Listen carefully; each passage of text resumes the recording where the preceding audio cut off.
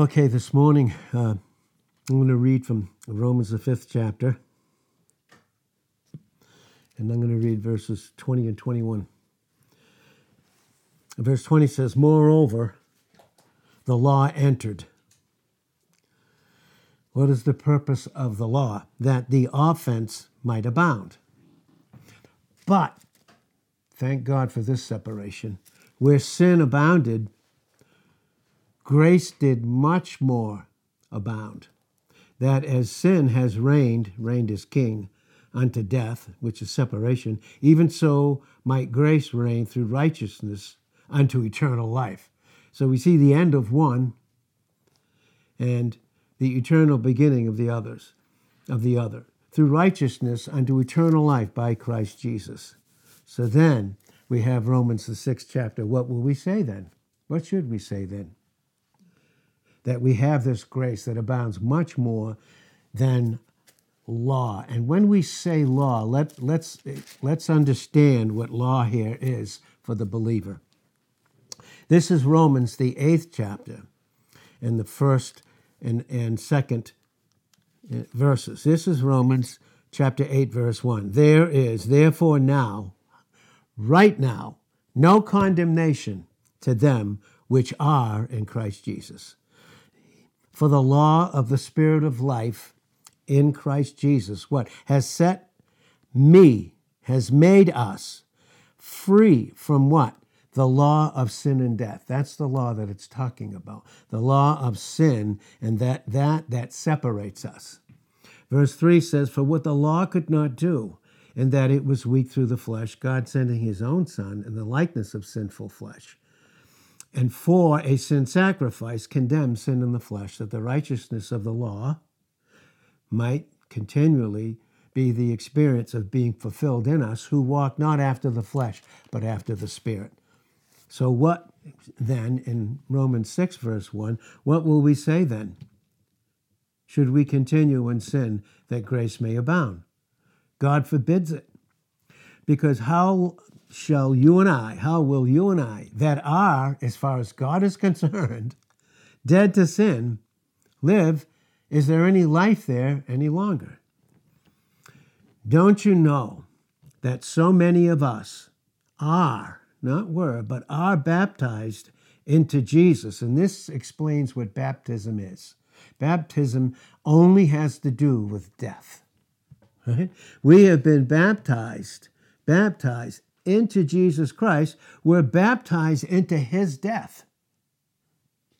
Therefore, because of that, we are buried with him by baptism unto death, that like as Christ was raised up from the dead by the glory of the Father, even so we also should walk continuously in the newness of life. For if we've been planted, buried together in the likeness of his death, we will also be in the likeness of his resurrection. Knowing this, and this is very important, that our old man is not going to be, but is crucified with him, that the body of sin might be destroyed, that henceforth we should not serve sin, or that nature, that sin nature. For he that is dead is what?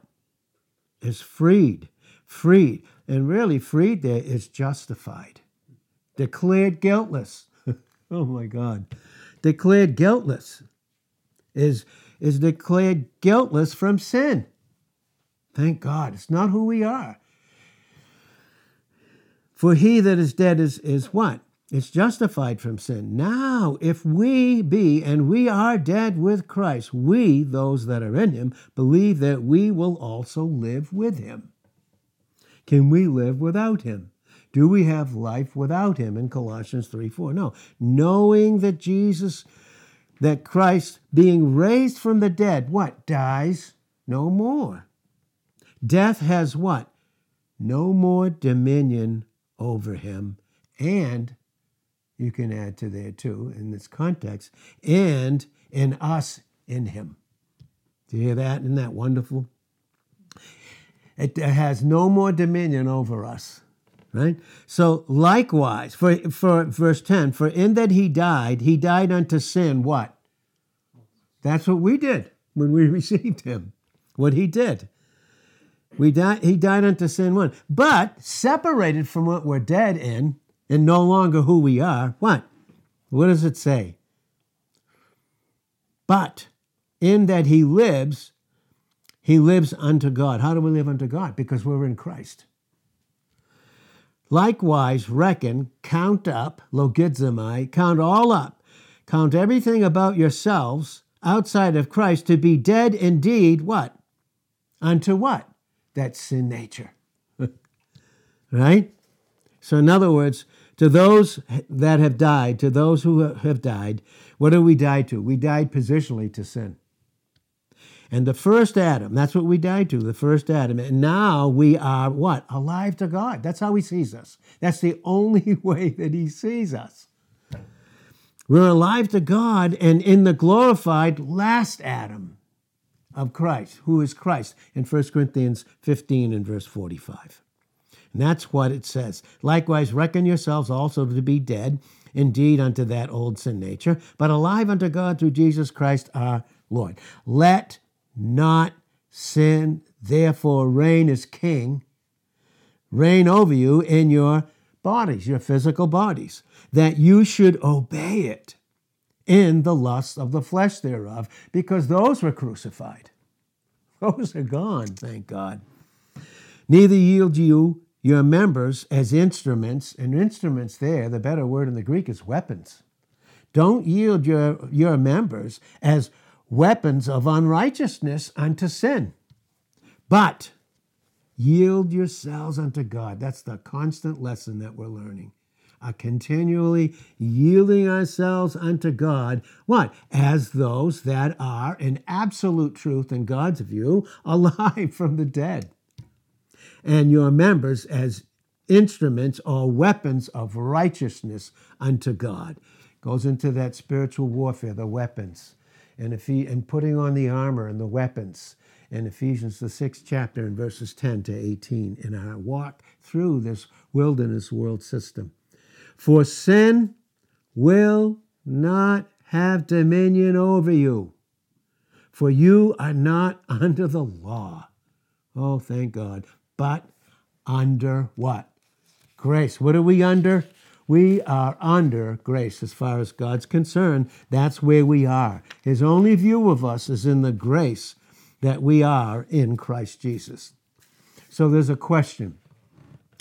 Job had this question in the midst of his trials. Just think of the things that he went through. You know, a lot of us, we had our start, and everything seemed to be so rich in our Christian life. We were blessed beyond, weren't we? Do you remember those times? Well, yeah, I do too still. Remember those times, and that was Job. And then the enemy, through God instigating something for him to do into Job, began a whole series of trials, a whole series of things. And you see the loss that he had. And in the midst of that, the question was this, and this is really for us as believers that are in Christ, because Job was definitely born again. You read that in the first chapter of Job. Have you considered my servant Job, how righteous he is? He made that clear. So you ever wonder why, being so righteous and in Christ, so many things come against you? That just seems this intense struggle. Well, that was Job's experience.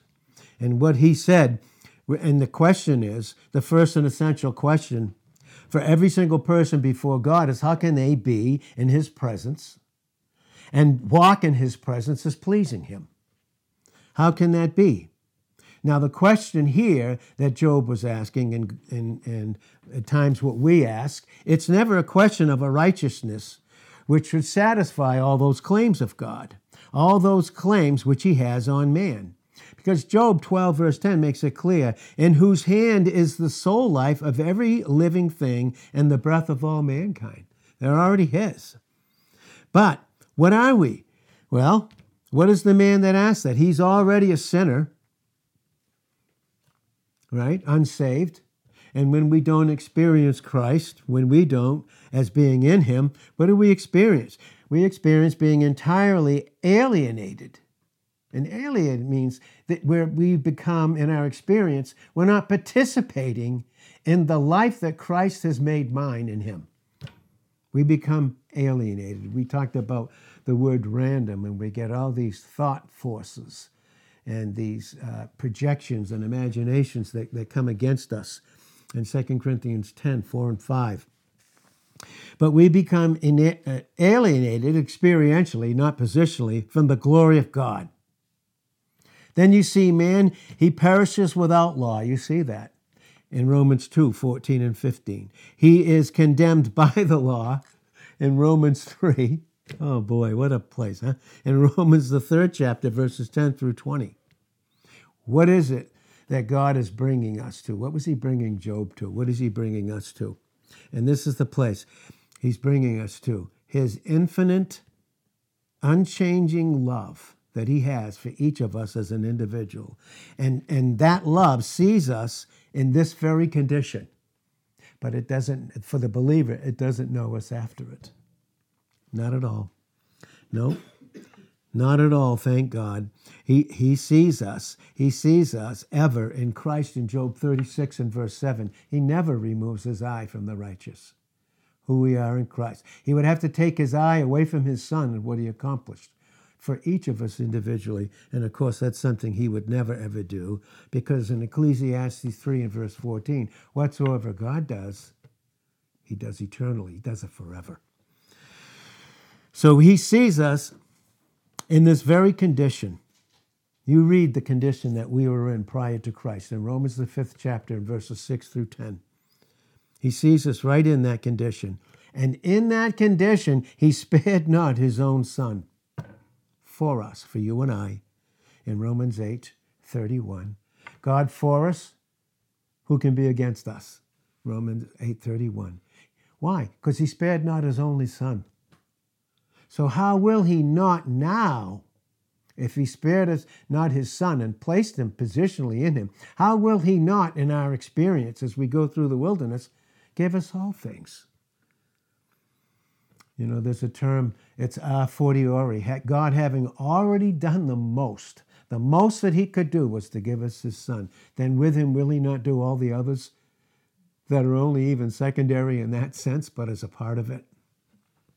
Well, again, we see that he gave his son to us. He spared not, he didn't hold back his own son. Why? In order to blot out all the sins of those that believe on him. He's not in the process of blotting them out. They are already gone. That is a beautiful truth in Isaiah 43 and verse 25. He doesn't see us after our sins. And Isaiah 44 verse 22, he does not see us after those sins. Those sins are dealt with. He just has to get us to the place for us to see ourselves apart from them. And then we have a proper view. It doesn't become a distraction or, in our sight, God's view, and a stigmatism, something that gets in the way and blocks a proper image and a proper place that we have in him experientially. So what has he done? For all of us that believe on him, what a truth that is. What a truth that we have. Let me just read the truth that is ours, already in him. Already in him. And I'm going to read this as God brings the scriptures in Acts, the 13th chapter, and I'm going to read verses 38. And this is our position. This is our position, that he's bringing us in our experience to our present reality. Be it known unto you. Oh my God. He doesn't want it just to be a declarative statement that we profess, but he wants it to be a present, continual confession. Known in your experience, men and brethren, that through this man, Jesus Christ, is preached unto you the forgiveness of sins. Are our sins already forgiven? Those things that we struggle over, those things that we hate, those things that we do, are they already forgiven? No wonder in 1 John 1:9 we're not praying for forgiveness. We're confessing we are in 1 John 1:9. We're confessing what we're not, based upon who we are. Christ is our confession, our present confession in our life. And verse 39 of Acts 13, and by him all that believe are what? justified, cleared of all guilt and condemnation from what? All things, listen, from which you could not be cleared of guilt and justification by the law of Moses. Right? Where sin abounded, we read it. What did much more abound? And then some on top of that. Paul had to make up 2 or 3 different Greek words to make up much more. Superabound, and then it's saying his love and his grace superabounded. Then some more, much more on even top of that. Wow. Oh boy, when God does something, boy, he does it forever for us. Why? Because he's for us. He's for us in every single thing, all the way that we're going through to meet and to be with his Son forever. Now, he spared not his own Son, but he gave him as a gift. At the same time, you and I have part in it. That's what we have. And we are fit. Colossians 1:12 says that he's made us meet, which means fit, as children of the light.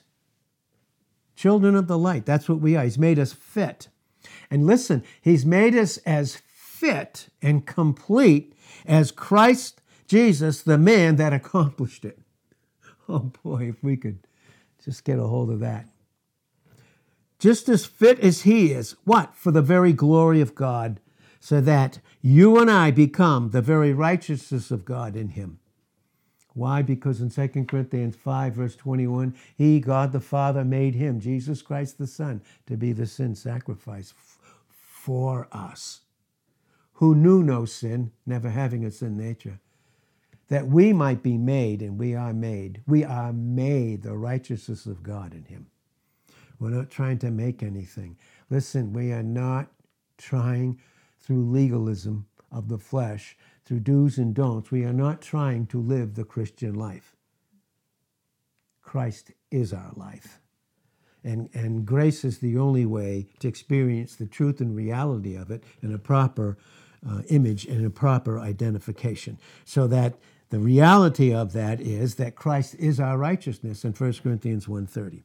Now, it was a part of this righteousness to put you and I right in the glory where Christ not only was, but is right now. That's right now. That's our position. Because if that hadn't happened, Christ, would not have seen the fruit of the travail of his soul. That's in type that is brought out in prophecy in Isaiah 53, 10 through 10 and 11. Listen, boy, do all see that are his? Do all see that? Is that the place where he has us in our growth and grace? You know, Psalm 68, verse 19 says, he daily loads us with benefits. I thought of that this morning. He daily loads us with these benefits that have to do with us, which is a part of our new life. It's a part of our true image and identity. That life accompanies those blessings. You wouldn't even have those blessings to be added to. That's Romans 8:32. He that spared not his own Son, will he not give us all these other benefits? Because when we talk about these many benefits or these many blessings, they reveal the limitless glories of the Son of God in whom we are in. And boy, what a thing that is to understand. And no wonder all things work together for the good. They all do, no matter what, in Romans 8, verse 28. But here's the issue. Only God's grace, and we're going to see this word, only God's grace apprehended by the soul brings that soul of the individual into the light which manifests itself to that individual. No one can do that. But that individual submitted to Christ because he did it for each and every individual. And it is Christ himself, through the light that he is, that opens the heart for its reception. And boy, that can take some time. Boy, can it take some time with all of us. But I am so thankful with everyone here this morning because in his eternal love, he anticipated everything. He did. All our failures, the failures of others, all our rejections and the rejections of those, all those things that happened to us. In his love, he anticipated them. And he gave us grace, prevenient grace, that didn't even have anything to do with our will, because we couldn't at the time, because we hadn't learned these things yet that are all ours in Christ. But he did, and he just continually and patiently, little by little, opens the heart for its reception. Now, here's the issue, is what he was revealing to me this morning. There is so much imperfection cleaving to all human nature. Now, we don't have a human nature anymore, but we still have the flesh in us. And that flesh, when we get into these growth periods and when we get into these trials, when his love through grace is bringing us to a proper place, we begin through that if we haven't submitted to him. And we're learning, remember, he doesn't have a thing against us. But that imperfection that cleaves to us, cleaves and becomes an apprehension of what we think is divine grace. Does grace have anything to do with our thoughts at all? It just does. Anybody else's? Anyone's? My opinion? Anyone else's opinion? Nope. Nope. No, there is not. There's just so much that cleaves in the flesh, especially in Christians, that has to do with what they think is an apprehension of divine grace. Right? Now, all human failure, all failure in the believer's experience. I can't fail because I'm positioned in Christ. But all failure, literally, what happens is what? Is that thing that leads to a defective life, a defective experience. Do we have a defective position? Any defect in Christ that he hasn't dealt with? He never had one in himself. All of ours were put on him. But is there any defect in him who is our life? In Colossians 3, verse 4, absolutely not. There's not a defect. No, not one single defect. But if I, through the fleshly apprehension of divine grace, that is the thing the enemy uses to lead us to a defective love life experience. And that in turn leads to a defective apprehension. And we're going to see what that apprehension, because that's some kind of a defect, right? But you know, the life that we have in Christ, it's indefectible. I looked up that word a long time ago. Indefectible, here it is. It's unfailing. We're not at failures. He's dealt with them. It is unfailing. It is not liable to defect. That's who we are. It's not. There's no failure or decay. It's indefectibility. It's the quality of being subject to no defect or decay. Boy, it's so huge. It is so huge. And it's not indeficient. Again, it's not indeficient. Christ is our sufficiency. He's our all in Colossians 3 and verse 11. But here's the issue of this. Here's the issue, and some of the things that can happen as a result of that is what? When there's a failure in our experience, is it the result of our position? No, it's a defective apprehension through the flesh being under the law and trying and struggling to do, listen, what's already been done and not resting in what has been finished. That is what? That's all human failure. And what does that have to do with? Listen to this. It's all the blots and disfigurements of a Christian life that are traceable to that. It's like having perfect eyesight and then you get an astigmatism. Something begins to block the view of it. Everything is traceable to that. Now, you know what happens as a result of that, and this is something that I had to go through and understand in the 70s and the 80s in my growth, that a common thought is that at least there's like an unbalanced apprehension of grace. That's what the legalist would say. No, there's some kind of an unbalanced apprehension of grace. Like there's something unbalanced in the grace and truth that Christ is in John 1, verse 14. And they would say that it tends to license. God will give me grace to live in sin, and that's all I want it for. And that's all I'll use it for. That's what the legalist will say. And that's a common thought. And then even when they translate this, and this was a problem, they'll translate Jude 4 and they'll say that they're turning the grace of our God into lasciviousness, and we're the legalists and we look out for that. And we're trying to control people. Well, we're going to try and control them because they don't understand the proper, even the interpretation of the Koine Greek of that particular scripture. Because the reality of it is, that translation is, they're changing the grace of God itself. Into which, what? It is an unguarded use of it. That's all. That's what it says. It doesn't say anything else, and we're going to see that. It's a lack of putting it under, they say, of what? Due conditions. Like there's conditions to do with grace, when even grace, charis, charis, is the unmerited, undeserved kindness and favor of God towards objects that have no value and are entirely unworthy in themselves. But all the worth is in Him who is their life, individually. And so that's what they teach. There's a lack of putting it under due condition. Yeah, you got saved. Now you have to do this. Because after all, He did all this for you.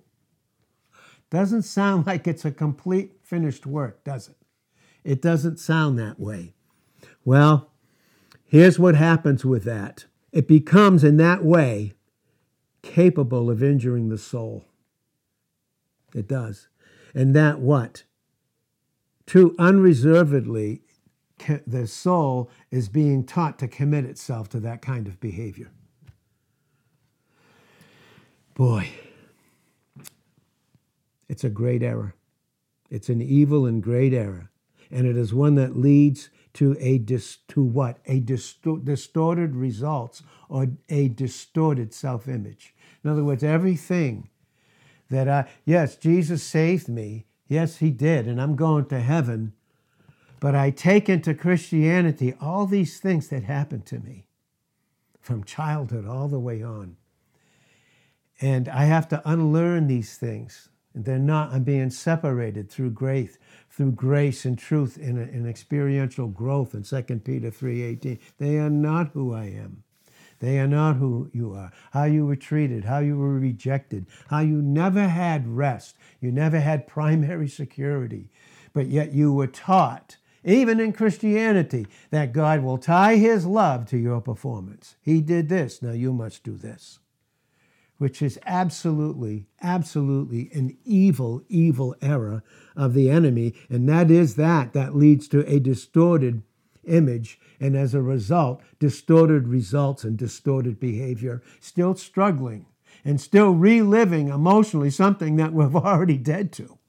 Not only what I did and I hated, but what I hated and others did to me is gone and dead and gone, buried.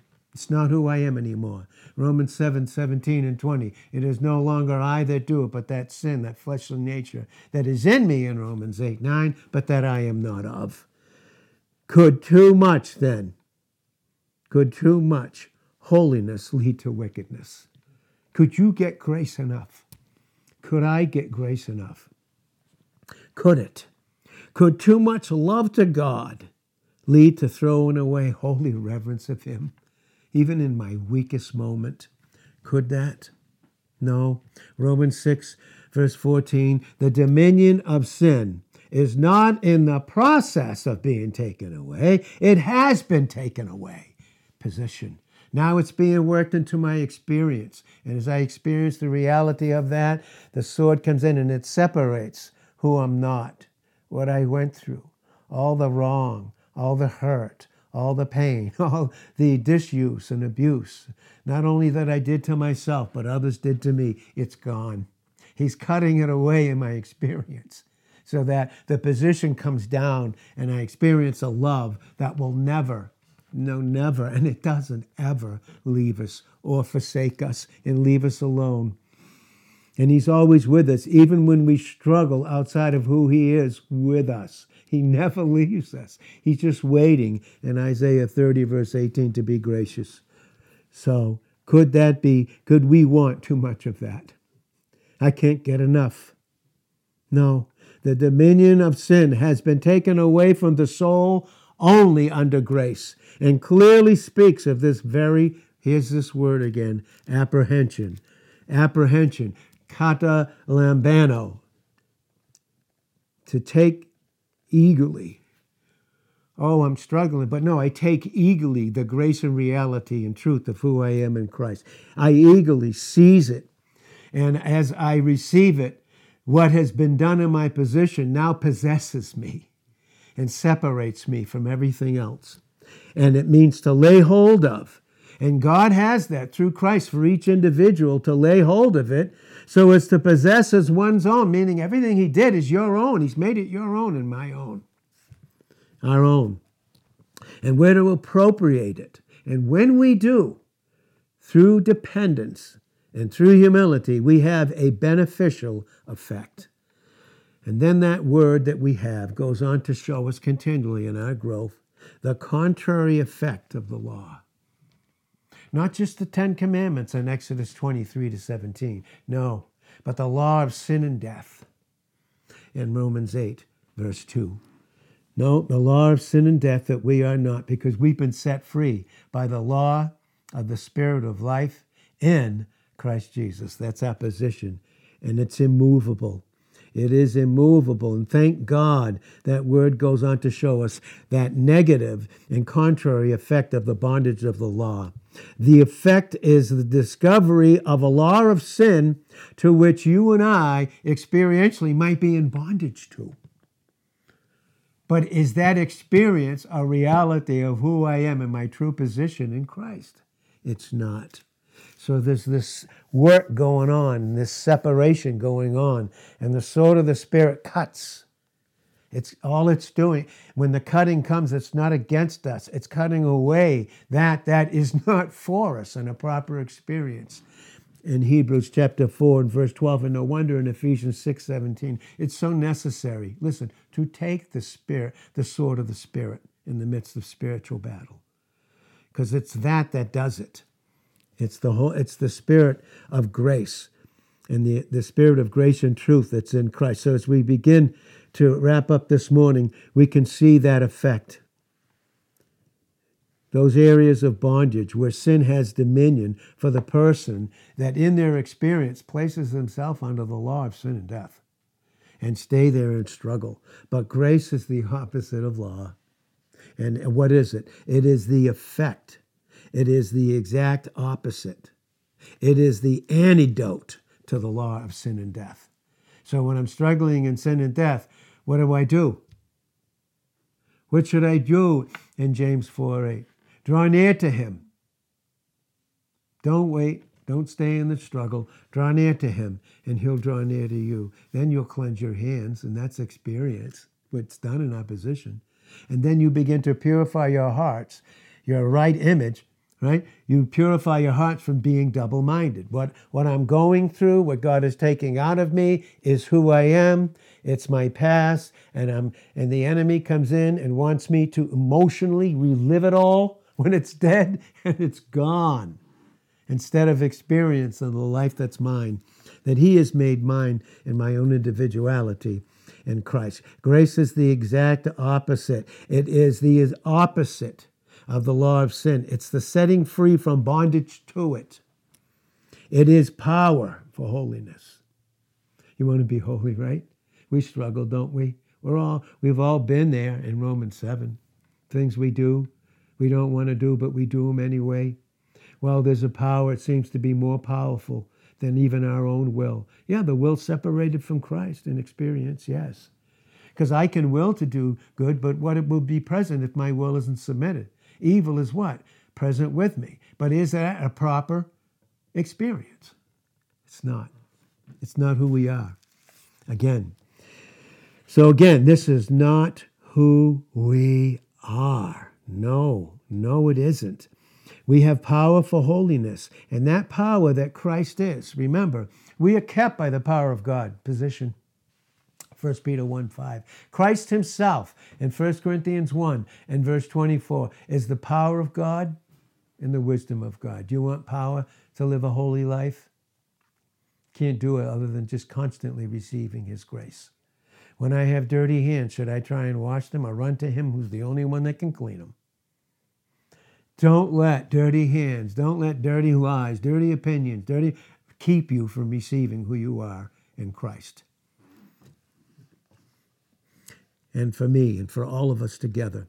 And let that love continually flow. God, who is love and whose kingdom is in the heart. That's where he wants it in our experience. Can only be realized and experienced as the heart is laid hold of for him. That's katalambano. That's apprehend. That's to be apprehended. To laid hold of for us. Listen, he's laid hold of us for God and himself when we received him and were placed in him positionally. Now he has to cut away anything that gets in the way of that has held us and keeps us properly in a proper experience, a proper image. And that's what he's doing in our growth. Thank God for that. What? And this is what? He is bound himself to us. He has welded himself to us, literally, by every faculty of his very being. Oh, boy. Oh, God. He so much more wants to give us, so much more than wants to just give us things. He so much more wants us to give ourselves to him so he can give himself to us. And he won't violate our free will. He just won't. And he's with us in the struggle. He's with us. He's with us in the thing that we hate, but the thing that we hate, he's already dealt with. The thing that I hated and went through, that I did to myself or someone else did to me, he's dealt with. It's gone. It is. It's completely gone out of his sight. But this is what produces. And this is what faith dependence and humility and obedience produces. It's the response of the heart to the grace. His grace, listen, that seeks us. We're not left to just seeking him. His grace seeks us right where we're at, right in the struggle, right in the thing we hate. There's the grace right there. Just waiting. He's waiting to be gracious. Gracious, just like the Father waiting every day for the prodigal to come home. Oh boy. It is that grace that's in Christ that has revealed God to us in his glory, to each and every one of us, so that he should be God. God alone, Christ, should be God over us. Period. And when that happens, grace reigns. No longer is sin and death, struggle, bad experiences, things that we went through, reigning over us. But grace reigns. And when grace reigns, it's sovereign. It's above everything. It's absolute. It is absolute. To who? To all of us who are his children. We're his children. Thank God for that. Grace declared to us the fact that we are in Christ. We are in him. And it is that incredible, magnificent, glorious reconciliation that's ours through the cross. And what does it do? It secures to you and I even the needed discipline of a father's hand. Even in discipline, even when it seems things hurt, he's not against us. He's against what's in us that's not of who he is in us and who we are in him. He is not against any of us. No, he's removing from that grace that's kept out experientially from reigning in us. That is the incredible truth. And what that does is he secures us back into a right position. That's loving chastisement, all of us. And so we see this. That too is grace. It is God's divine favor taking account. Listen to this. In chastisement, listen, he takes account of all that it sees in us that is contrary to Christ in us, not to bring it against us. Oh boy, not to bring it against us, but to separate us from it and work in us conformity to his nature, his will, and nothing else would be grace outside of that. But this sweet, holy, divine action of a love that's for us, that just while against the evil in us is wise beyond even all our apprehensions, even all beyond what we don't know and can't figure out. We're already accepted. Did you know that you and I we're already accepted in what we're trying to figure out? Is God trying to figure out anything about us? He figured it out in Christ. He figured it out in his sole love for us. And that love for us is so strong so as never to be defeated in its purpose, but its perfect, complete, unended blessing. Then how? Boy, what a question. As I wrote this down, how could anyone imagine bad to come or unholiness to be the fruit of an entire self-committal to such grace as this? And constantly, and don't grow tired of it. And don't grow weary of it. Don't let the enemy convince you it's too late. It's too long. Just continually receive what's already been done. Continually. How could we imagine that? No wonder it says to cast down imaginations. Keep casting them down. Why? And commit yourself to grace as this. Listen, and here's the facts. Grace needs no balancing. It does not. Grace needs no balancing with conditions. It doesn't need any modification with another principle to make it holy. It is that in its essential nature is holy. That's who we are in Christ. That is who it are. So we need to be apprehended. I'm going to close with this morning. I looked that up in the dictionary. Again, we did it in the Greek. Here's the 1828 dictionary. It's to take into custody. Oh, he sees what we're struggling with. He sees what the enemy wants to bring up of the past. He sees what we're presently struggling with and the doubts that keep us from going forward. He sees it all. And in his love, he's waiting just to take custody of us. He wants to take custody of us, to be responsible for us, to make him in his grace and truth to be that responsibility that we need to receive and be accountable for. And to grasp the meaning, especially experientially. They said intuitively. I crossed that out and put experientially, to perceive and to seize. Well, that's what he's conforming us to. He's conforming us to this proper image, a proper identity. He's showing us that Christ is our worth and all our value is in him. All the many benefits and blessings, the result of his many limited glories. Oh, what a place we have in him. And each of us has that particular place that only we can occupy. There's only room in the individual for Christ in that individual, in him, in that individual, and he's done it for us all. What a love. It's an effect that can only be produced by him. And boy, he's continuing to do what he's already done for us. So Lord, we thank you and praise you, Lord, as we begin to grow in this and to understand our proper image. And thank you that we don't have a past. You don't treat us after our past. You don't treat us after anything but who you've made us to be in the love of your Son as a brand new creature. A brand new creature comes out of a brand new creation with a brand new image, a brand new identity. And thank you that we're learning this, and we need to learn it as we're on our way to a face-to-face meeting with our precious Lord. In Jesus' name, amen.